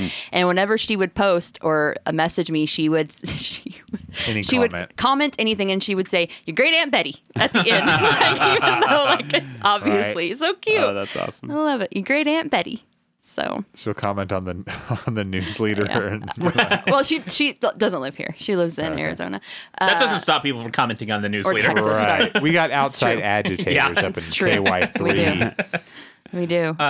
In that last letter, he also says, I almost just called you Bruce, but then he doesn't. What does he call him? Mr. I forget. Mr. S. But he can't bring himself to just call him Bruce. Because even though I've written you all this, we're not that close. After like 50 letters, he has no Oh, no, he does. He says, rapport. well, I guess this is the end of the line, Bruce Springsteen, man. I was going to call you just Bruce for once, but I couldn't bring myself to do it. So respectful. Yeah. I mean, he is dealing with the boss, Blake. Yeah. Yeah. I almost exclusively call him Bruce, and you can Yeah. search this podcast for plenty of evidence of that. I call Robert De Niro Bobby because I watched Dirty Grandpa, so I Oh, okay. Yeah. I'm close with him like that. Yeah. Are you the only person in this room who's seen Dirty Grandpa? I feel like that's a safe bet. Wait, you've seen it, Andy? No. Or- no, okay. Yeah. Yep, It you're is the only totally, one. yeah. Okay. you're- I only watch it because Efron's in it. Oh, okay. But you also watch All right. anything. So, Any garbage. That is true. That is true. I used to do it a lot where I would screen cap some trash you'd watched and tweet it at you and just like, please explain. Why did you do this? Usually there's an explanation. Usually. I had to explain why I watched Abduction yesterday. Oh, yeah. Wait, what's Abduction? I don't know what Blake and I are like, skip it. okay. John Singleton, Taylor Lautner movie. Yeah. Oh, okay. Yeah. Yeah. I haven't gotten that far. I'm behind on my blank checks. I would say don't watch Abduction under any circumstance. I'm punishing Blake because he will not watch the Happy Feet movies with me, so we have not moved past. Because I won't watch Happy Feet. She's I'm holding Fury Road. Oh, wow. Well, Like, come on. Is this what marriage is like? It's very. not to spoil Unfortunately. it, it's like not a great blank check episode because had technical difficulties. So Fury lower your Road? expectations. Oh, yeah. no. Well, it's probably never going to happen. Let's talk about so. blank check now. Today's episode was Joe Dirt. I'm like, should I rewatch Oh, that? God. I've never seen Joe Dirt, so Okay. maybe I should. It's got Here's- Jessica from Sweet Valley. Midway through, I was thinking, should I watch Dickie Roberts, former childhood star? Nice. So, blank check, everyone, check it out. Good, Yeah, great, good yeah. podcast. All right, so you're going to give this book a final rating? Is that what we do? Sure. Do we have other stuff to say about it? We can. Do you want to talk more? What's your No, I favorite? just- Okay, if you were dating a girl and she told you No, her we have to favorite say- Bruce album, what do you want it to be? Oh, yeah. Darkness at the Edge of Town. Oh, okay. Literally any of them. Oh. Yeah, Just having a favorite is pretty cool. Just leading in and saying high hopes. Just be like, okay, that's fine. That would be a take. Right. Is there a good song on that album? He's usually good for one or two. Yeah. I'm sure there is. I haven't listened to it all that much. Yeah. What if a girl was like The Rising? Oh, that's great. great. Yeah, Okay. that's a good Yeah, one. Making sure. Yeah. Yeah. But That then was she just since says 9/11. Yeah. the only thing is he doesn't really address Building 7 and then just starts going down. That's true. Yeah. It's true. So High Hopes is part of. He started working with. I can't remember the guy's name. He started working with a Christian rock producer, and it's just those albums are just disastrous. The songs may be good, but the production is so bad. It's almost. He needs to have a unlistenable. Dylan-esque Christian era. Work with Steve Albini, Bruce Springsteen. Dear Bruce Springsteen. No, we need to say who we would have written letters to. Yeah. Okay, I'm still thinking about this yeah. one. I've got mine, and I'm not proud of it, and you won't like it, but it's Okay. Billy Corgan. He might write back, I feel like. He would now. What else does he have to do? Wrestle, Yeah. he's promote got- conspiracy theories, Right. ride Yeah. roller coasters alone. And this Plenty. is if we're 14. Was that the... I mean, I'm 14. saying in that general range. Yeah, so- just listening to Melancholy and the Infinite Sadness and Siamese Yeah. Dream over and Yeah, over. Freshman in high school. Okay, I'm thinking about what Billy I was gets listening me. to He I understands what it's probably like. would have written it. This is very lame. But I 14. I probably went to this dude Josh Scoggin, who was the singer of the band Norma Jean, and then the Chariot, and now is the band 68. Still around. Still comes through Springfield like 2 or 3 times a year. Just he was my hero. Loved him so much. Turns out he was just doing Jack White. He wanted to be Christian Jack White. That was his whole deal. Yeah. Well, Christian music needs a Jack White. You like Jack White? Well, this Yeah. guy's just like him, but for Jesus. It's as far as Christian music goes. I mean, there's some stuff in there that I will still dip into from time to time. So could do worse, I guess. Do you have one, Blake? Did you say one? No, I haven't said one yet because I'm still thinking. Okay, as far as like when I was 14, like my favorite bands were like Radiohead and Nine Inch Nails and So cool. Too cool. Right, no, yeah, not yeah. really. And like, but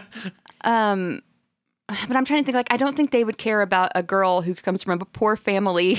I don't think Bruce Springsteen is writing this kid back. Well, we don't know that. He could have later. He was on tour the Yeah, whole he's busy. time. He might go get a spaghetti dinner with it, or come over to his house for spaghetti dinner. We with could with maybe. that other Lucky guy. Town is based on these letters. We don't know. I really don't think that any of those I loved Beck. Like, I don't think any of them would have cared about a chubby 14-year-old girl writing and crying about daddy issues and Bruce money didn't issues. care about and- this kid, but it didn't stop We him from don't- writing. But No. we feel like Bruce would have cared if Bruce Exactly. had gotten the letters. Yeah. Yeah, I feel like Bruce would have cared, and Maybe. probably Yeah, honestly, dude, I actually do think that. I think he Yeah. would have probably showed up at this Dorks. kid's. I think he's the type of musician who would honestly like go to this kid's house and like hang out with them and make his freaking life for just Right. that day. Okay. Around 14, I discovered though Ani DeFranco. Oh, so yeah, that's probably good. would have been the person. okay. I was getting into like politics and was very angsty, and I really loved her guitar playing and songwriting, and really related to. I just thought she was like the most punk rock thing I'd ever heard on an acoustic guitar, and I was amazed by her. And honestly, like that, Living in Clip is still like an amazing, if you've never listened to Ani DiFranco album, Living in Clip is live, but it is a great look at her career before. And like that just kind of encapsulates like her like 80s and 90s stuff. And it's great. Check it out. Pretty jealous of people like you who just seem to have been born cool. Like you didn't just discover stuff. She discovered stuff way earlier. Yeah. Like I was lonely. I was listening to bad music until mid-high school. Like I didn't even know what good music was. Jessica, I was also lonely, but I listened to the OC Supertones. They're big for me too. Yeah. That's who I'm writing a letter to. One of the Supertones. I'm writing a letter to the dancer from the Bosstones. There's a chance I would have written a letter to Matt Morginsky from the OC Supertones. Yeah.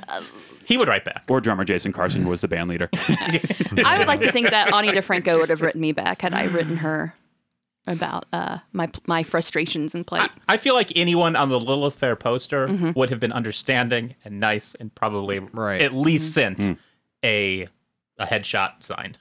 If nothing else. Yeah. Yes, definitely. In a way that maybe Billy Corgan wouldn't. I think Trent Reznor probably would have tossed aside my letters full of bad poetry, and they probably would have all read them aloud and laughed at them. No. No. I'm sorry, he was like 26 years old. He totally would have. Not that cruel. Maybe not. Maybe there's a details. We'll talk about it later. Yeah, that's not for this podcast. Nope. I'll probably say Weird Al. Oh, that's a good one. Weird Al's one of the first like musicians that I liked as a young dork who didn't know This tracks. Like I think the only music I enjoyed was novelty music. So, and he has a reputation for being extremely nice. So maybe he would write back. You know. Yeah, that's a great one. Yeah. Did you see him here?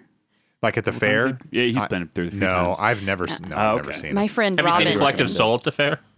I have. Yeah, so many times, yeah. My friend Robin saw Weird Al. It was the same time when I ran him at Barnes & Noble. That's why he was in town, was he's playing the fair. I saw him at Target when I worked at Target. He just goes and hangs out at department stores. Went all over. Yeah, just met him. kind of bored. Yeah. Half the people on here met him. Yeah, half of us have met him. Well, I The wasn't cool that half lucky. of the room. I wouldn't have known what to say. I never know what to say to people. It was literally me. You would say, I've written you 40 letters. Why haven't you written back, Weird Al? And then I would go full stand. It was me and John, who worked in cafe. Remember John? Yeah. Yeah. And I can't remember who else was there, but we just stood around, talked to him, and asked him questions about Tim and Eric.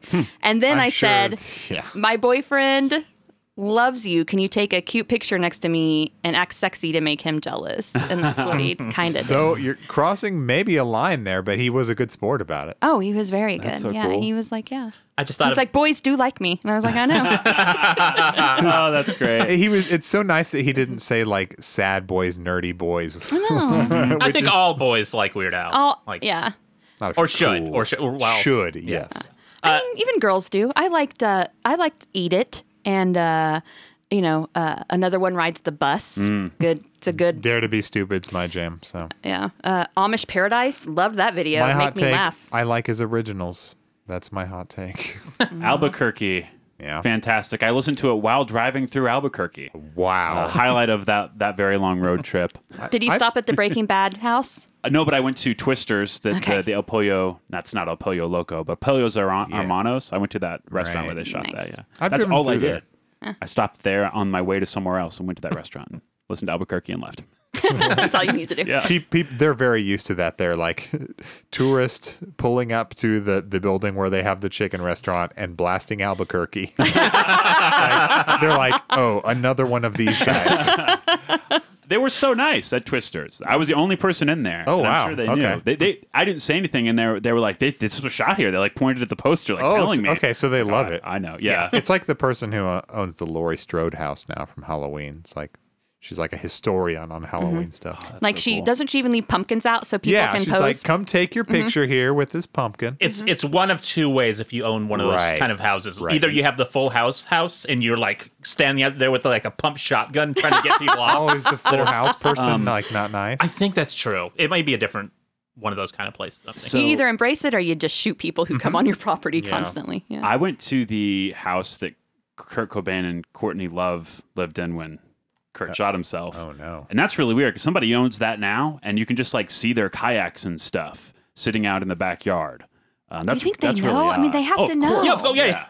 And like when we went, there were like 3 other groups of people who came to go check out the little park bench because like there's this park bench where Courtney Love sat and greeted fans and like you write messages on it and stuff. It's like, of course they have to know. Yeah. What if they didn't? What if they bought the house and then they didn't find out until people started like the realtor was like. Sometimes realtors do keep that stuff a secret because they think it's not going to help them sell, and then they find out later. In some places, it you have could to have been bought by like 60-year-olds or something originally. And now they have a bunch of teens knocking on the door like, can I look around? I mean, I guess bad things have happened in every house, right? Yeah. Probably. You just don't. Who was murdered here in this duplex? Okay, I know there's a question that like everyone listening is just dying to know. Have any of us listened to Bruce's podcast with Barack Obama? Oh God, I have not. Nope. I am one of the biggest fans of Bruce Springsteen that I know, and I cannot bring myself to listen to it. I don't want to lose respect. Reading this book, I almost started it the other day. Yeah. I was like, I'm surprised you haven't. You love torturing yourself with. You really do. You're the most masochistic media consumer I know.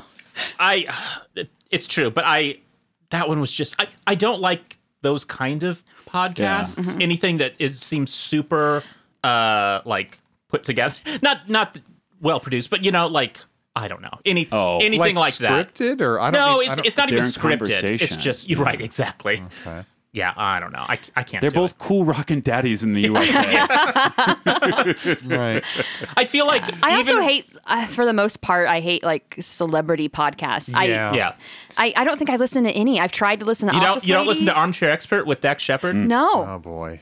I did listen to some. I mean, I listen to some people who have some fame, but it's like, get out of our space, man. Like I listen to like WTF sometimes. If there's a guest I find interesting, Yeah. and I like how did this get made? I guess like if you count Paul Scheer as like a super celebrity, They're all they're way more famous than they were when all those started. Right. Maron and Paul Scheer. I'm more anti the people who started them during the pandemic because they weren't getting enough attention as celebrities because there was a whole thrive wave off of it, celeb which I think podcasts. they'll all stop doing it now because they can go. They back have jobs They can again, make movies again. Yeah. The only celeb podcast I endorse that started during the perdition was Paul F. Tompkins. Yeah, but he doesn't count because he's of the he's people. like an original podcast. That's true. He is an original podcaster. True. He's from way back. Yeah. All right. So you didn't ever give this sorry. book a hoof rating. How much do you edit? He'll go through. I've been on before and there wasn't a lot. I do more than you think. I'm so sympathetic. We did 2 yesterday, and one of them was over 2 hours, and the other one was like 75 minutes. Like, oh god, oh man, that's a lot of editing. Yeah. How do you feel like Henry Rollins? If I start writing him letters every day, how do you think he would? Like now, as an adult, you're an adult man, and you're writing Henry Rollins. If anyone would write back, literally anyone famous would write back, Henry Rollins would be the person. I could see it. Yeah. He wants to talk. It's like, hey, what Josh, if I write? I'm so sorry that what if you write and have him on your podcast? I'm sorry that Pushkin peed on everything again. Yeah. Okay. Yeah. I bet Jello Biafra would write back. I bet Jello. He's crazy. Jello Biafra is weird. Yeah, I know. Mainly it was because they did that Spitfire tour when I was like in high school, and he came, and his whole thing, like every celebrity had like a platform they talked about. Like Art Alexakis from Everclear talked about like child support enforcement, I think, and Kennedy fucking talked about the privatization of Social Security. Fuck off, Kennedy. Okay. Robert Kennedy? Yes. DJ Kennedy, like from MTV. Oh, okay. Just Kennedy. Famous Well, I just know libertarian. Robert Kennedy's like an anti-vax, like. This was in like 1998. Okay, So, Kennedy. Okay. Yeah, Kennedy. Fox News Kennedy. Now Fox News of MTV at the time. then. Yes. And anyway, Jello's whole thing was taxing churches. Which Good. I agree with. Yeah. But afterwards, he was talking about, I was there with my 2 Mormon friends. I'm also Mormon. And he was talking about how Mormons are using their money to build spaceships. And we're all like, What the fuck are you talking about? I don't think that's, Mormons are weird, but buddy, I've heard that from. I'm not saying it's true, but I have heard multiple sources talk. You've about heard of that conspiracy. I'm saying it is true, and I haven't heard anyone talk about it. They're doing an October sky somewhere. I want to believe it that they are building space. I mean, if they are cool, why not? Everyone's trying to fucking build a spaceship and get off this planet. Mormons were just ahead of their time. So, People are cool with like Elon Musk doing that shit. So like, what? But this was before people were cool with people wasting their money on space exploration, though. So now we're fine with it. Now that we know the world is never mind. Anyway, Okay, yeah. So Goodreads. out of 79 ratings, it has a 3.32, which I thought was kind of low. Yeah, it is. I enjoyed this book. I gave it 4 hooves. Okay. 4 stars on All Goodreads. 4 hooves. I related to the daddy content. I related to the love of a musician and just communicating and experiencing through music, and just, awkwardness around the opposite sex. And I just thought it was really well done. I like a good, I don't know. I just really, really enjoyed it. Cool. I also rated it 4 on Goodreads. I thought this was great. I had so much fun reading this, and I'm very grateful that you made me aware that it existed and forced, but didn't really force me to read it. It was good. The voice, this dude Kevin Major writing in this kid's voice. It's that aspect of it is what really worked for me. I think we talked about it. Really nailed it 2 hours ago, but like the voice sounds like a middle school boy trying to sound like Bruce Springsteen. Yeah, it's great. I think it's genuinely great writing. Really liked it a lot. Double 4s. I identified with the hickey content. So Did you? So no, not at all. Okay. Had to call you out. So thanks, Blake. Let me pretend.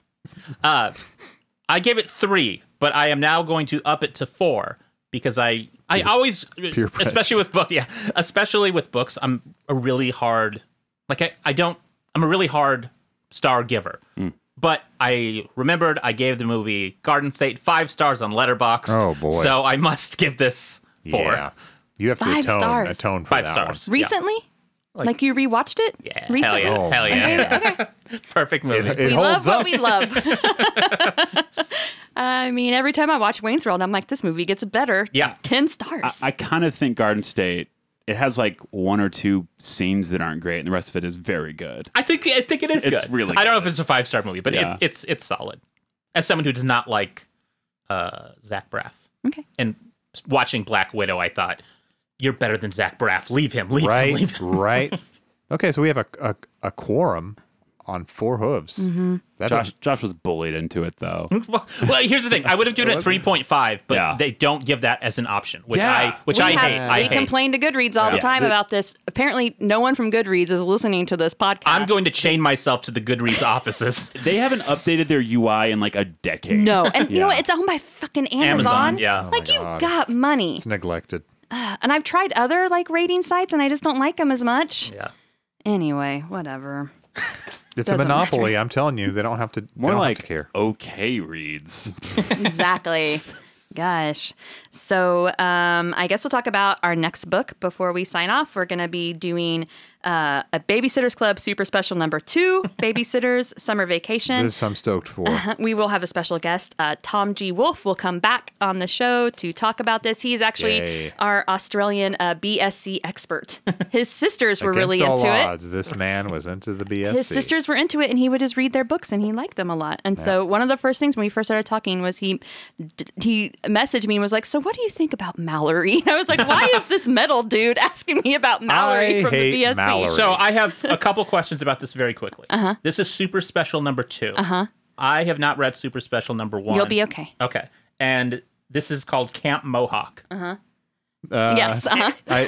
Anticipate problems or Is this a punk rock camp? Yes, Yeah. it is. Okay, cool. The girls are learning Finally. about X-ray specs. It's a very good summer for them. Okay. So if you have time, don't forget to rate and review us. Subscribe to the podcast. If you want to listen to us goof off about The Crush and Fear and Urban teen-related Legend movies. and coming up, Wild Things, we have bonus episodes. subscribe to our Patreon. You can also get in our Discord and talk to us. Don't forget, there is a link whenever you first sign up for Patreon where you can... There's an RSS feed. So patreon.com/OxAudio. Bonus episodes for all Ox Audio shows. Yes, Wild Things is coming up. Also, shout out to our newest Unicorn girls, Crystal and Taylor. So thank you so much for your support. Thank you. Is that Taylor Bromunist? That's Yes. Taylor Bromunist. Very the cool. very same. Yeah. And also, we're going to be announcing some cool new gifts for sign up for our Patreon at We're going different to have levels. merch We type had stuff. Katie aka the Haunted Outfit, designed some really cool stuff. So we'll be posting about it soon. Awesome. Yeah. Did you mention we're going to be talking about Wild Things 2 and Wild Things 3? Wild Things 4. That's on your guys' dream list. Things. We just Not want happening. to There should spin be a off and movie do a called Wild Wilder. Things direct to If video. we do that, then we are doing Urban Legends Final Cut and Urban Legends. Legendser? The most legendy? I don't know what I the don't third know. one's called. Anyway, Diminishing Returns is what it's called. Andy, thank you for coming Hey, on. thank you for inviting me or Yeah. accepting my invitation for me to come on. Yes. Thank you for inviting yourself to come on. I'm leaving. I want to do it one more time. I like hanging out. No, it. Can we work another book in real quick? Can we find another rock star related? What other rock stars do you love? I like got- most of them. Yeah, honestly. Got to be a Supertones book somewhere. By the way, before My we go fan anywhere, fiction. I want to say that there is a real book of letters that a girl published. She was writing to the lead singer of Skinny Puppy, and it's called Whoa. Go Ask Ogre. What? Yes. So, That is wild. if you want to talk about rock stars responding to letters, there are some that do, and it's published. Nailed Are You There Pod crossover time. Yeah, actually, bonus ep. Bizarro. We should give Andy plug time. Sure. When does this come out? It'll be in a week and a half. Okay, so I guess at that point, I don't know how that works out.